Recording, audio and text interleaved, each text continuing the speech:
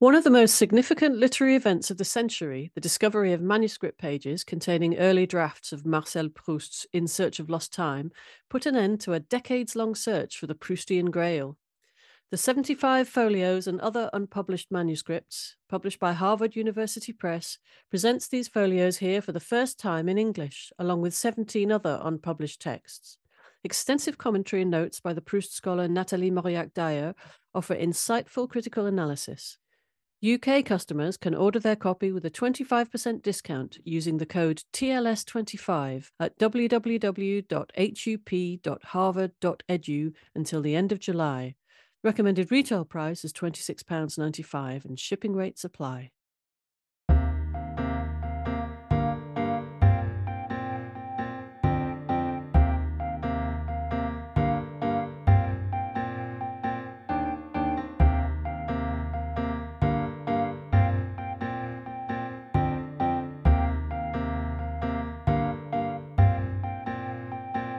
Welcome to this week's episode of the TLS podcast. I'm Alex Clark, and Lucy Dallas, the TLS's arts editor, is here with me. Hi, Lucy.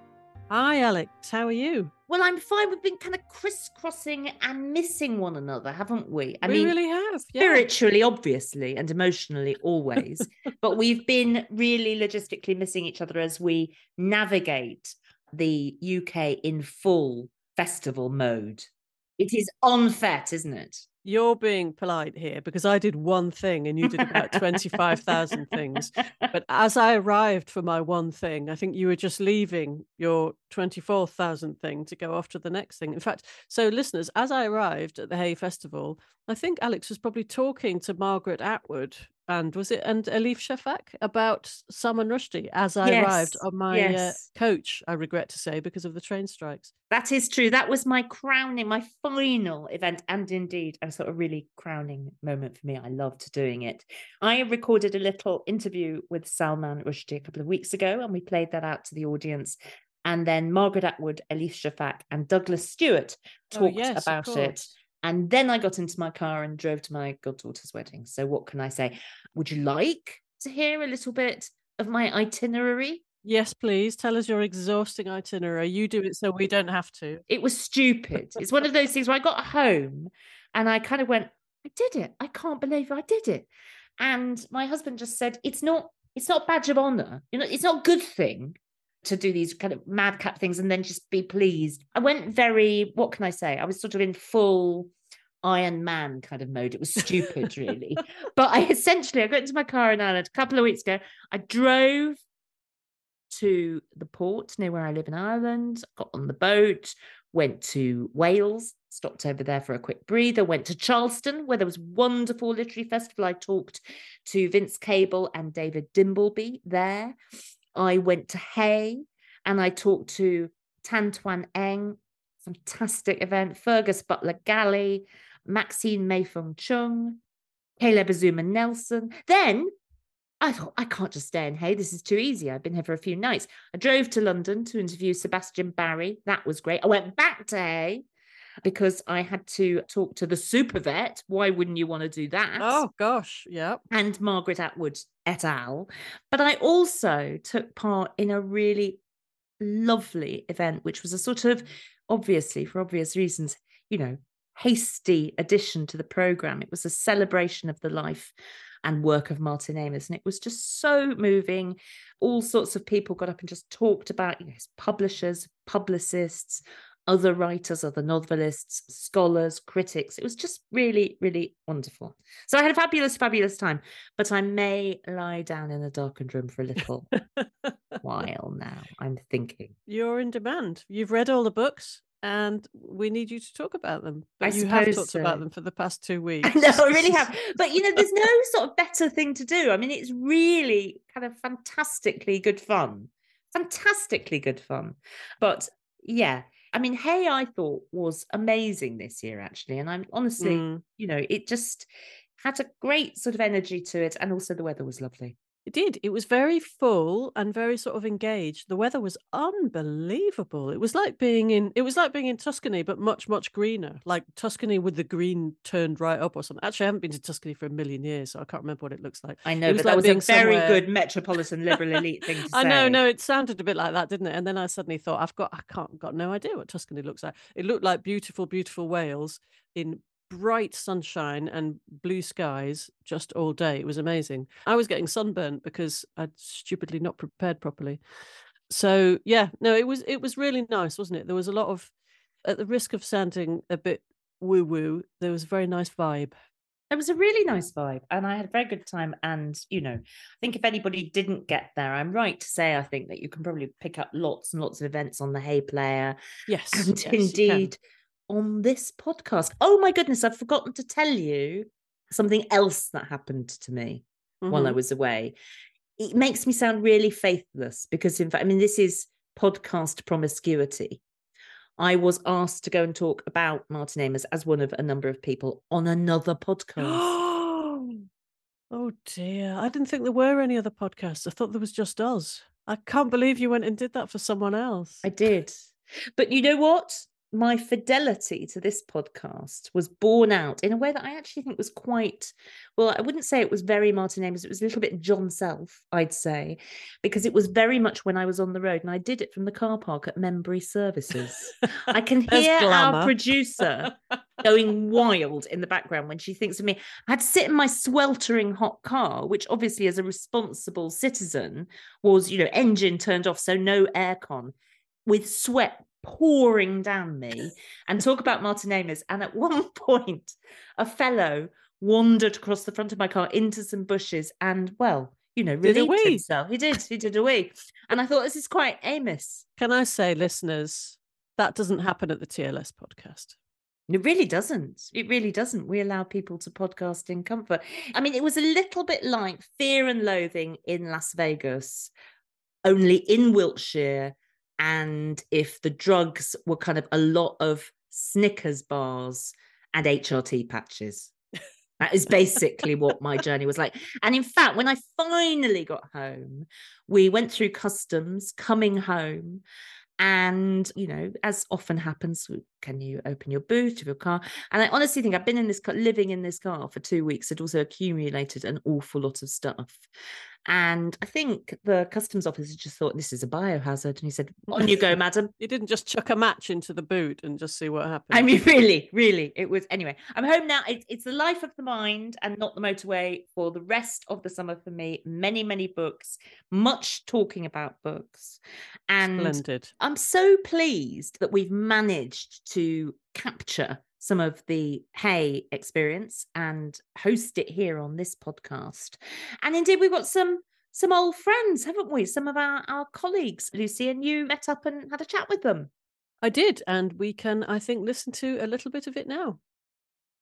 Okay, here we are with some ambient Hey noise in the background at Hey Festival with two voices that our listeners will know and love. The first belonging to Toby Lichtig. Hello, Lucy. And the second belonging to Thea Lenarduzzi, who used to be the host of the podcast. Hello. My voice is somewhat different, probably, to listeners might remember. It's a few notches lower, because I'm just recovering from laryngitis. But we're very, very happy to have you. And I'm just going to ask you very quickly, because there's other things to do. You've got events to do. You've got dinners to eat. You've got drinks to have. I'm just going to ask you what you've been to and what you're doing. Well, I saw a fantastic event earlier today. Sarah Raven was in conversation with, who was it again? Oh, Lucy Dallas. And it was wonderful, and we learned a lot about which vegetables you should and shouldn't grow and which ones you should go to the supermarket. Actually, never the supermarket, but your local supplier to get, because they're too difficult. Asparagus, for example, don't bother trying to grow asparagus, just get it from a nice local supplier. So that was a wonderful event. And have I been to anything else? That's a good question. Yes, I did. I saw the wonderful, now what's her name? Alex Clark. There you go. You're noticing a pattern here. She did a wonderful event last night. She was interviewing Margaret Atwood and Douglas Stewart and Elif Shafak about Salman Rushdie. and his work and his entire career, and also what happened to him last year, very awfully. And she had previously interviewed Salman Rushdie over video link, and we saw that interview, so that sort of kicked off proceedings, and it was wonderful to see him looking very well, and he was very wry and humorous, talking about his new book, Victory City, and that was great. Terrific. And what are you going to do? What am I going to do? I'm going to have some dinner at some point. No, I kind of meant professionally. You didn't want to know that. But thank you. So tomorrow in the morning, I'll be interviewing 3 Ukrainian writers and human rights activists who have been documenting the war over the past 15, 16 months, but also over the past many years, because of course the war itself has been going on since at least 2014, if not before, in other forms. One of them is called Serhiy Zhadan, who won last year's EBRD prize for his novel The Orphanage, fantastic novel. There's Halina Kruk, who is a poet and a professor of medieval literature, and then Alexandra Matvichuk, who is her organisation, the Centre for Civil Liberties, of which she is director, won last year's Nobel Peace Prize. It's a completely fascinating organisation. It started off in the late noughties, I think 2007, 2008, to pressure the Ukrainian government to be more accountable and more democratic, which essentially meant a bit less Russian and a bit less Russian influenced. But it has since morphed very awfully and necessarily into an organisation that is documenting mass human rights violations and war crimes. And one of the things that Alexandra is currently agitating for is a kind of a Nuremberg trials sort of war crime tribunal before the war ends, not waiting for it to end. So in their different ways, all of these people are obviously experiencing and confronting the war because they are living it, but they are also writing about it and thinking about how to document it and really sort of writing its first draft of history in real time. And I think it should be a really fascinating event. And then in a very different key, in the afternoon I'll be interviewing Eleanor Catton, the Booker Prize-winning novelist. She won the Booker Prize about 10 years ago for her novel The Luminaries, and she has got a new novel out called Burnham Wood, which is totally brilliant. I think I mentioned it on the podcast when I last came on a few weeks ago. It's set in present-day New Zealand, and it's about rapacious capitalists extracting minerals from the earth when they shouldn't be doing that, and what happens when they run up against a group of guerrilla gardeners. So I'm saying that looking at Lucy because I know that she's a big fan of guerrilla gardening, or at least gardening. Very, very good. Really propulsive, immersive novel, and I'm very much looking forward to talking to Eleanor then. That just sounds completely fascinating, and I'm very sorry that I won't be able to go and see those events, I'm afraid. But we're going to hear about them later. And now, Thea, what are you going to be up to?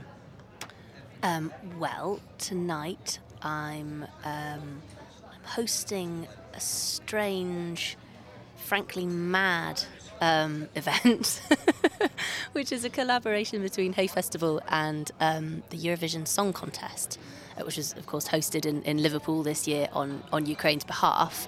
And the idea is to kind of capture some of that madness, but bring it to the topic of books specifically. So to sort of do for books what the Eurovision Song Contest does for music in its mad way, which is to celebrate it. So I think the idea is to celebrate these books and 37 countries. The public has nominated, I should say. This has all been started by a kind of a public call out to people to nominate their books. They're kind of the books that somehow represent one of the 37 countries that participate in Eurovision. And so we have this long list compiled by the public, voted through by the public, of books. And the criteria were, so they had to be published after 1956, which is the year that the Eurovision Song Contest was started. They have to be fiction, but that could be fiction for any age category. So we've got a weird blend of books that you would really expect to see there, like Ismail Kadare's Palace of Dreams, and Fernando Pessoa for Portugal, his very Lisbon-centred book, the Book of Disquiet. We've got that for Portugal.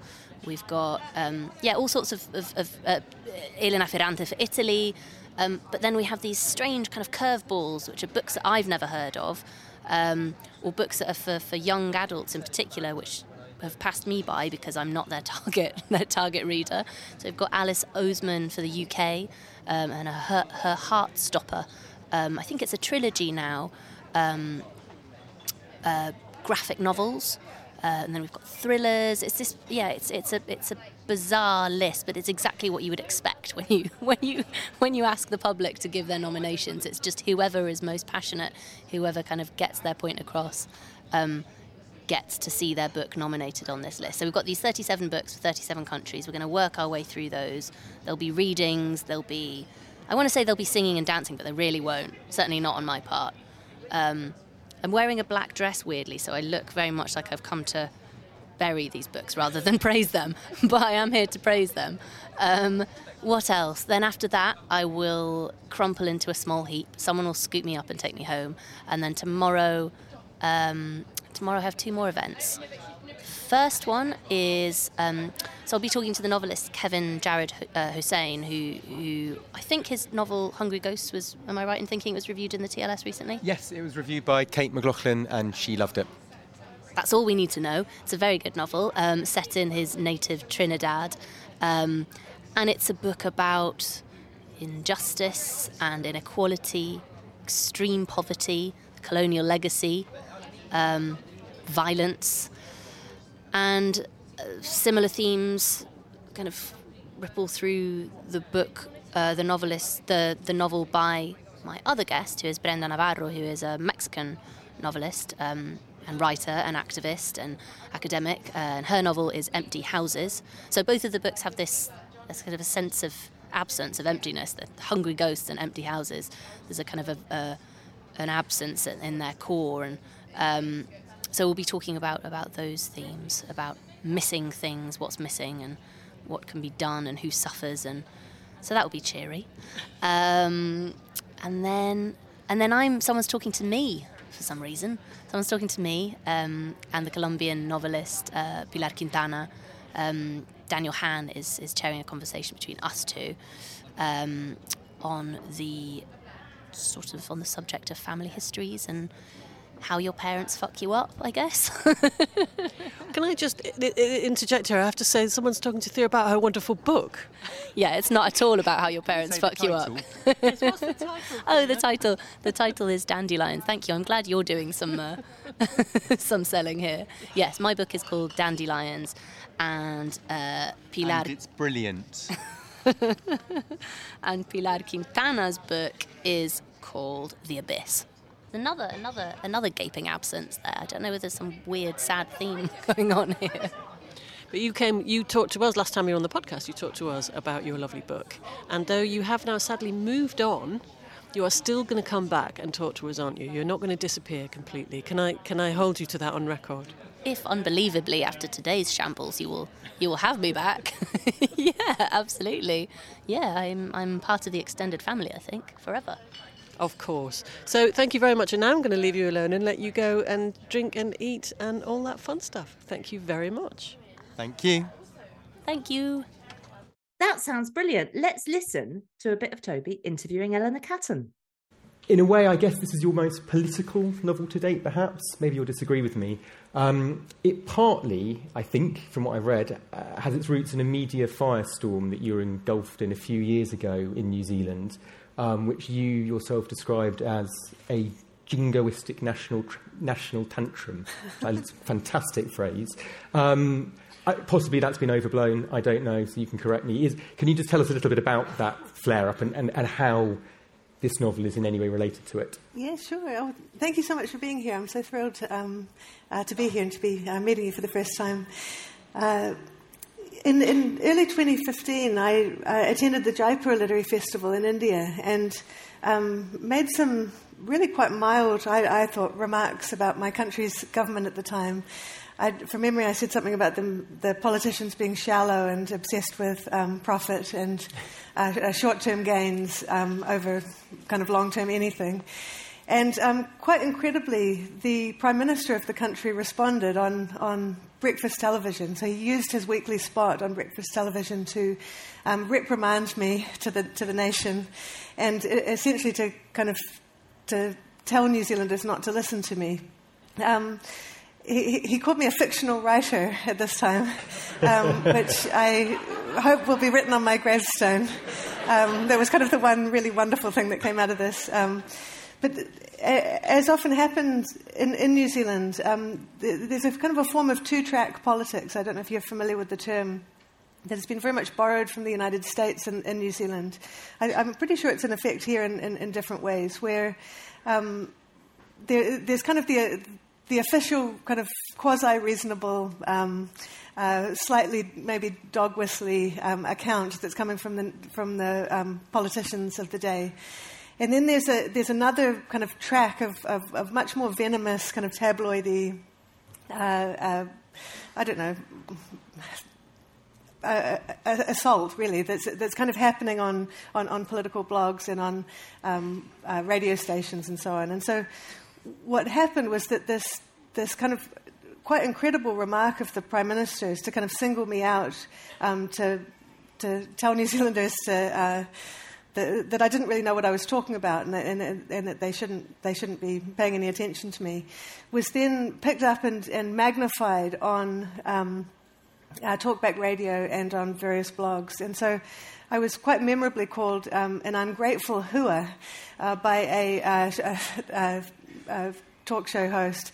And he then later explained to befuddled New Zealanders that hua is a Māori word, which was news to many Māori New Zealanders, and that in his world, and in his explanation, he said it was a synonym for scoundrel, but it doesn't really take much to, wonder why he might have used that word. I was called a traitor to the country. I was called the Green Taliban. It was kind of insane. Like, looking back on it now, it feels laughable, but the scale of the outrage, the kind of think pieces that were manufactured, just the stayed in the news for, weeks, even months. Do you think the fact that you had won the Booker Prize sort of made you, in people's eyes, public property, and therefore do you think that kind of magnified that? Yeah, well, I do. I think that one thing about this Prime Minister in question, who I get my kind of petty revenge on in this novel,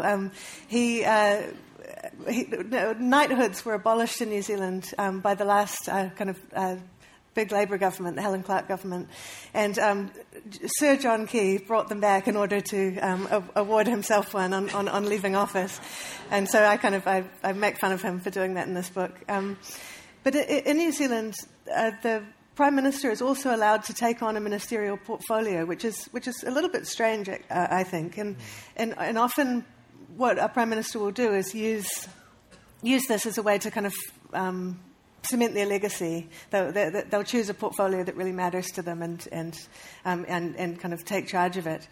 And Sir John Key, as we must call him, chose the Ministry of Tourism as his portfolio when he was Prime Minister. And I always found that a very peculiar thing for him to have done.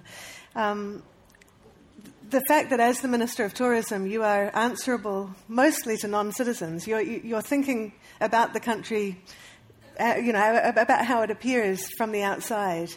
And, I just feel like that kind of chimes with the job of a Prime Minister in a very odd kind of way.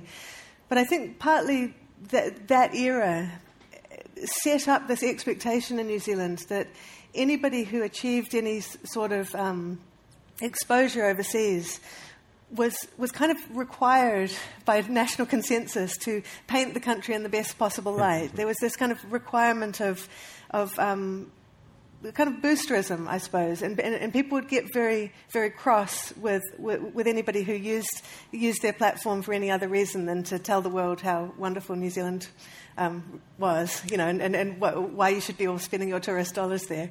And so your response was to write a novel about an incredibly corrupt New Zealand. Yeah, yes. Totally understandable. Yeah, but I think, it's funny, I can look back on this time now and just feel, kind of astonished that it really happened. But it did have a profound emotional effect on me. I became very depressed for a long time, and I kind of really lost the will to write. I lost the will to read, which I'd never lost before. And around about this time, I'd gone to Amsterdam. I had a short residency at the University of Amsterdam, at the city of Amsterdam.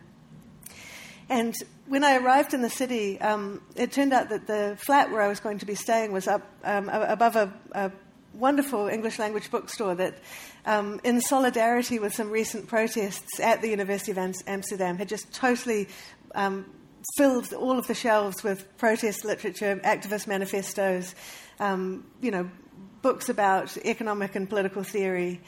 And I was kind of coming in this quite fragile state to this residency. I didn't really know what I was going to write about, but I had this worry in me that maybe what the Prime Minister had said about me was true, that maybe I didn't know what I was talking about, that I'd called him neoliberal, maybe I didn't really know what that word really meant. And so I kind of threw myself into this project of reading. I read a lot of political theory for the first time, and economic theory, kind of feminist works of economics and that kind of thing. And in a way, it became... It kind of became the compost out of which this novel was born. And did you start writing the book then, or did the writing process begin a lot? It was a lot later, actually. It was it had to do with the election of Donald Trump in the US and the Brexit vote here in the United Kingdom. That kind of feeling in 2016 in particular. I don't know that the future was suddenly kind of rushing at us very fast, and that all of the things that we had relied on, that were kind of political institutions or political truisms that we'd relied on, were kind of being thrown out the window seemingly every day. There was kind of a new normal that was being established every day. And so it was around about that time, I knew that I wanted to write something that engaged with politics in some way. I felt... I think to say responsibility is almost a little bit wrong. I didn't really feel a responsibility to do it, but I felt this kind of urgency, this desire to do it. And against this backdrop of kind of political uncertainty, I suppose, I went back to Shakespeare's Macbeth and reread it, kind of with an inkling that maybe it might have something to say about the contemporary political moment. And it was through kind of getting reacquainted with that play that the idea for this book came. And I definitely want to talk about the Macbeth references a bit later on. We've dived into the novel a bit, but yeah, that's a really incredibly interesting aspect of it. I gave a brief précis in the beginning, but I wonder if you could just give us a little bit more about how the action's laid out. And if anyone's worried about spoilers here, by the way, that we learn quite a lot in the first bit, but then our expectations are upended at least twice, so we can just stick with the first bit. But if you'd like to kind of tell us about those three central nodes, your Robert Lemoyne, and then your pest control magnet, and then Birnam Wood, which is this guerrilla gardening collective. Yeah, great. So in this book, Birnam Wood is the name that this guerrilla gardening collective give to themselves. So they're a group of kind of broad, kind of anti-capitalists. They're chiefly young, who go about abandoned and neglected spaces in the South Island of New Zealand and plant edible gardens, and they're kind of struggling to survive, really.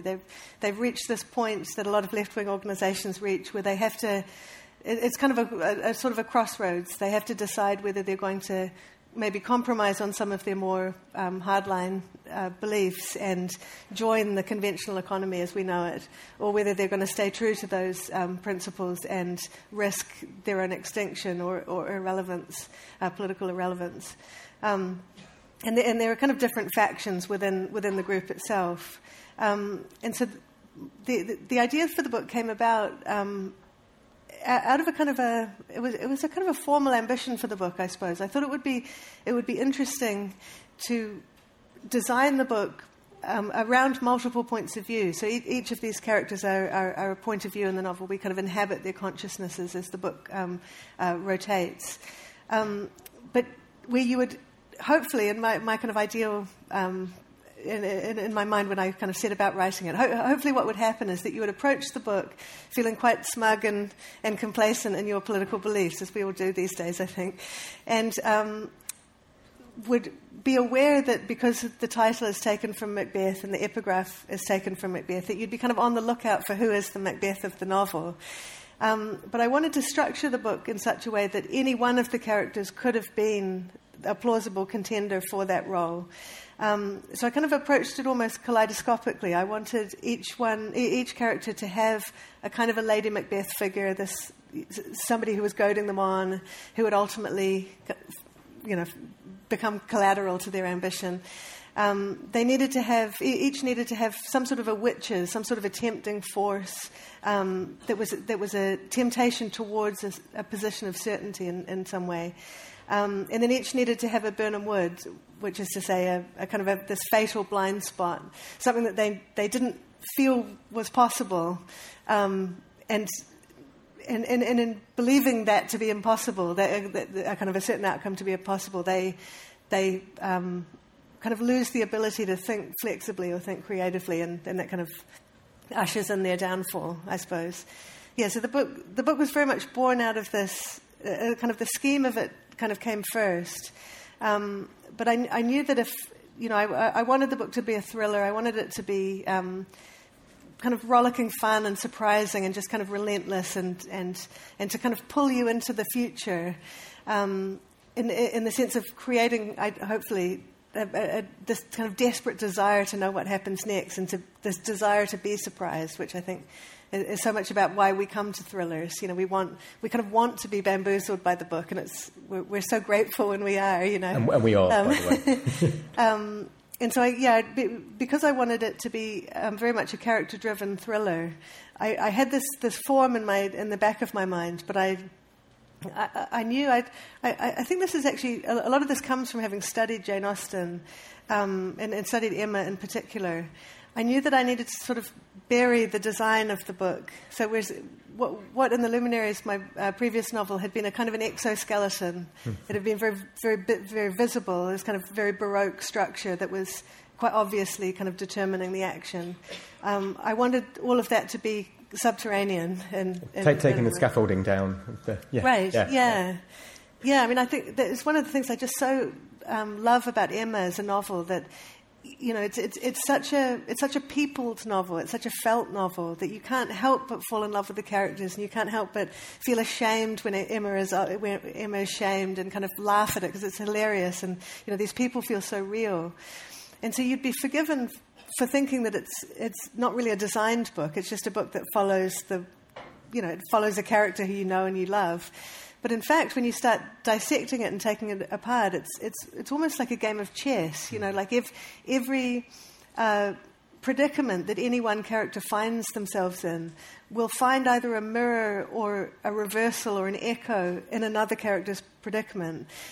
So Emma has lost her mother. Frank Churchill has lost his mother. Jane Fairfax has lost both her parents. Harriet Smith doesn't know who either of her parents are. And so this quality of motherlessness is kind of turned. It's presented in four very different ways. But you'd never know it when you read it. You only kind of appreciate it when you reread it. That was Toby Lishtig interviewing Eleanor Catton at the Hay Festival. And still to come on the show, we hear Lucy in conversation with the doyenne of garden produce, Sarah Raven. And if you've enjoyed what we've discussed so far this week, let me remind you that you can subscribe to this podcast for free wherever you normally get your podcasts, and you'll never miss an episode.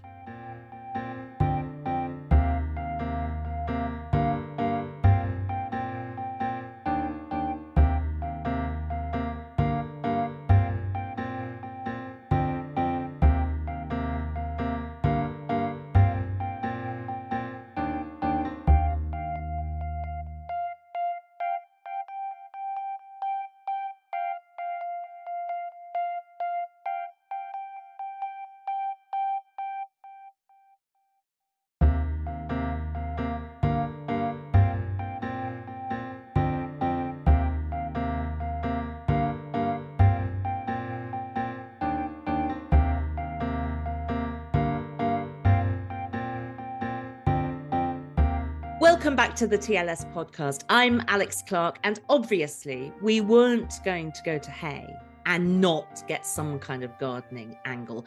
I interviewed Sarah Raven back in April at the Cambridge Literary Festival, and obviously you needed to do the same, Lucy.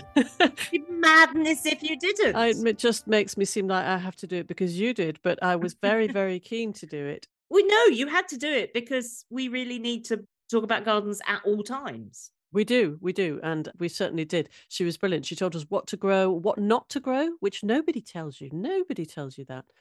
And she told us all sorts of wonderful things. The event was sponsored by the TLS. So we did also talk about books, but basically you can ask her anything and she will be extremely knowledgeable and also very funny about it. Well, we've both talked to Sarah Raven now. Let's listen to you doing it much more recently. I have to ask about the literary side of things, being from the TLS. Yes. And in 2014, you published a book about Vita Sackville-West's creation of the garden at Sissinghurst, partly because you lived there, because your husband is her grandson. Yes. And so you sort of, it feels a bit like half you and half her. Did it feel like you were writing it with her, or she was kind of over your shoulder as you did it? Well, the funny thing is, I lived there for 8.5 or 9 years when we were bringing up the children, and after Adam's father died, we had to, it's part of the National Trust rules, really. And when I lived there, I couldn't bear I didn't read any Vita because I felt almost like it would be a bit stalkery and a bit kind of like, everyone's going to think I'm going to morph into Vita Sackville-West. And so I really kept it very much at arm's length. But living in the spaces that she created and the garden that she'd primarily created, but with her husband, Haji, I just increasingly thought she was remarkable, actually.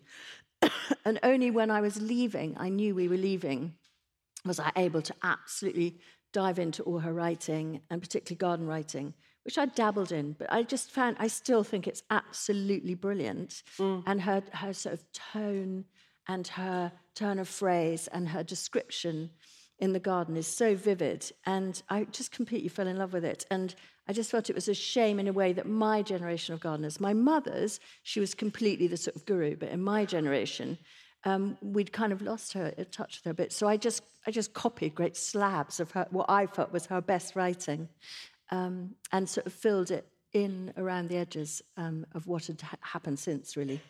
It's interesting because I didn't to hear that you had to wait until you knew you were going, because I didn't know whether you were kind of thinking about her and reading her stuff and being in her garden, and precisely whether that would be a bit. Yeah, exactly the opposite, actually. Yeah.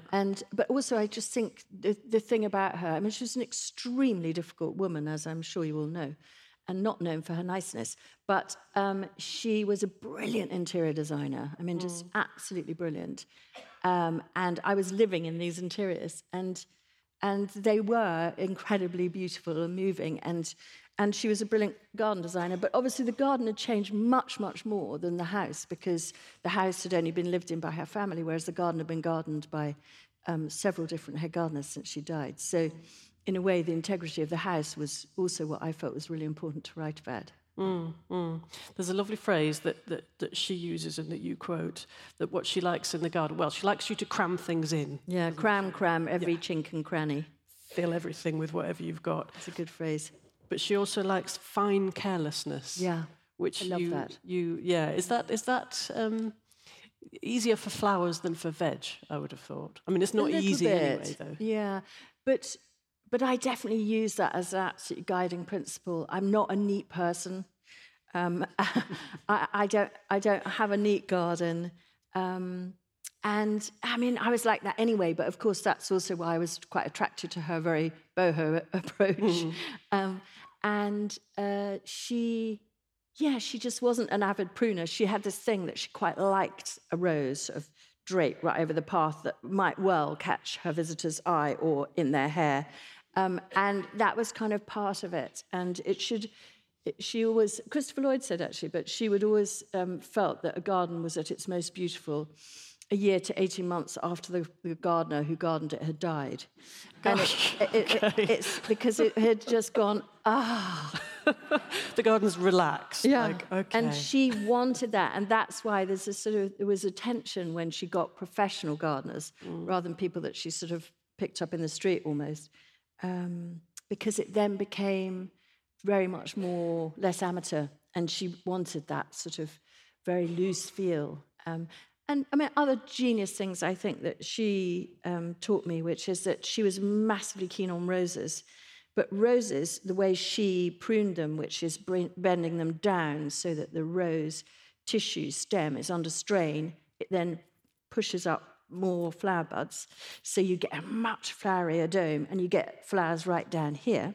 But so that's the way she liked her roses trained. But the trouble is, if you have that upon that upon that, it's rather bosomy, which might be nice in some ways, but it's a little bit too roundy.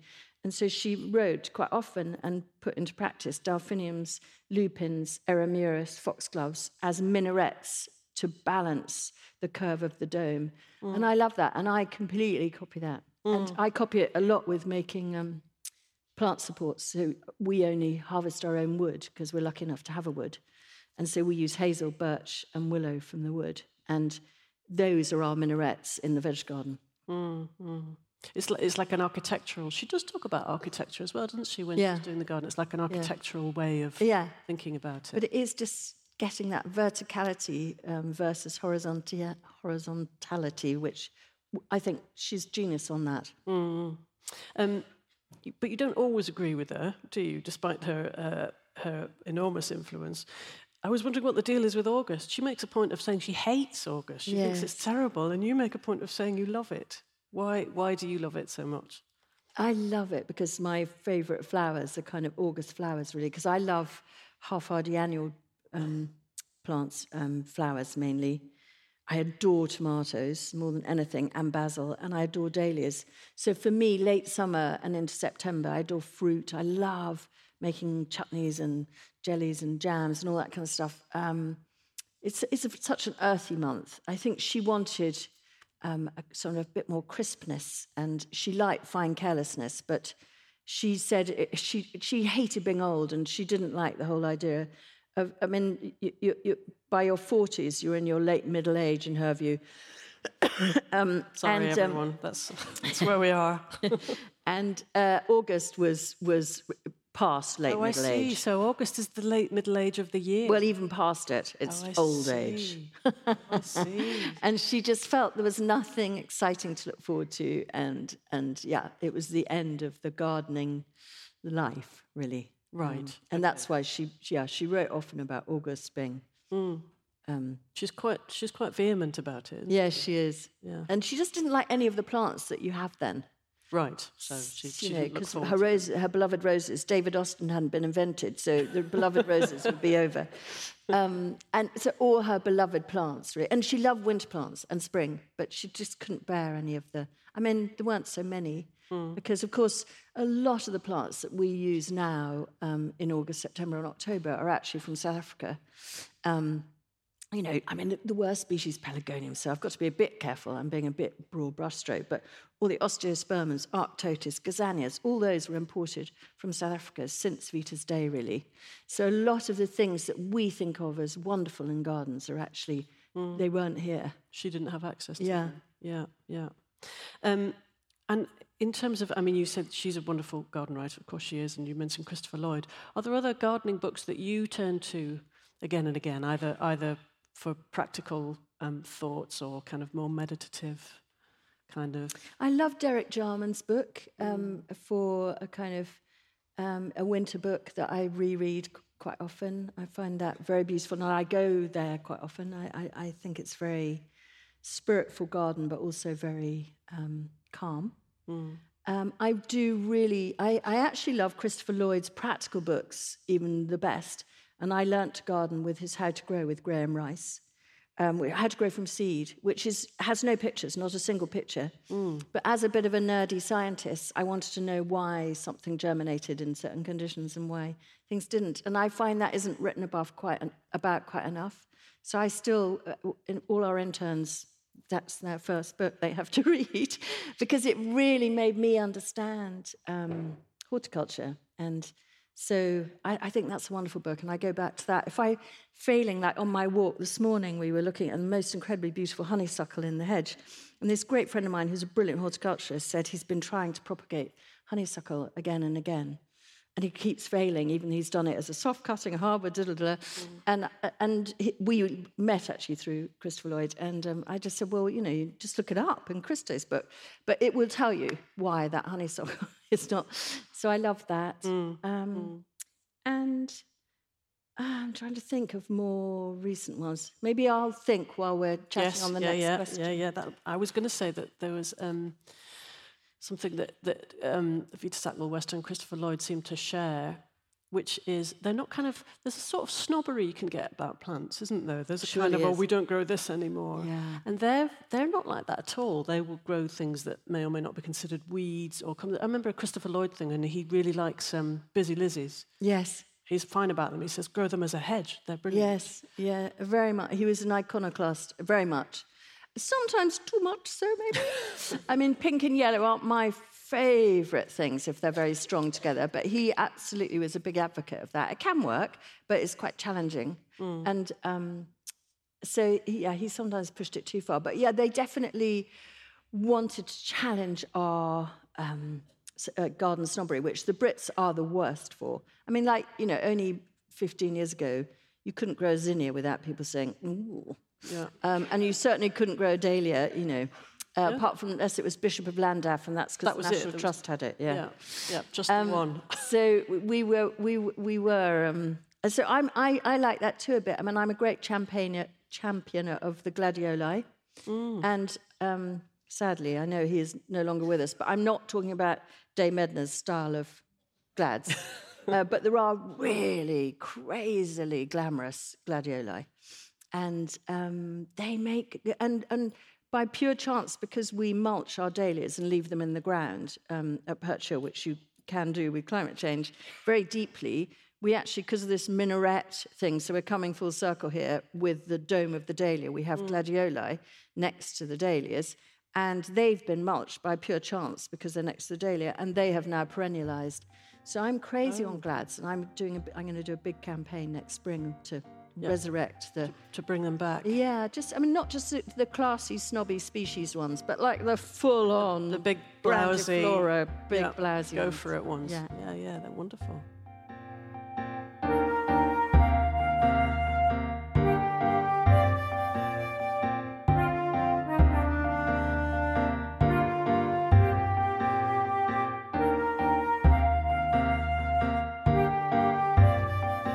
That's all we have time for this week. Our thanks go to Eleanor Catton, Thea Lenarduzzi, Toby Lishtig and Sarah Raven, and of course to the TLS for sponsoring these events and the Hay Festival for hosting them.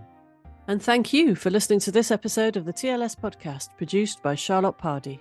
We'll be back next week, but for now, from Lucy Dallas and from me, Alex Clark, goodbye.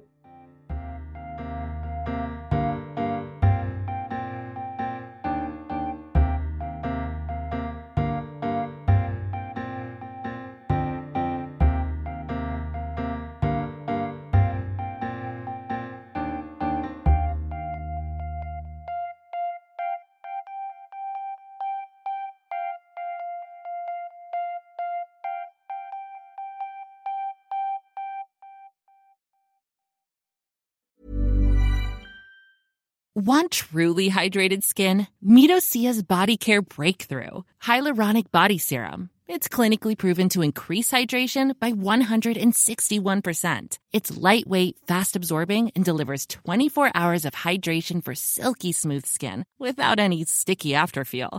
Treat your skin to clean, vegan skincare from Osea. Get 10% off your first order with code SUMMER at OseaMalibu.com. That's OSEA Malibu.com, code SUMMER.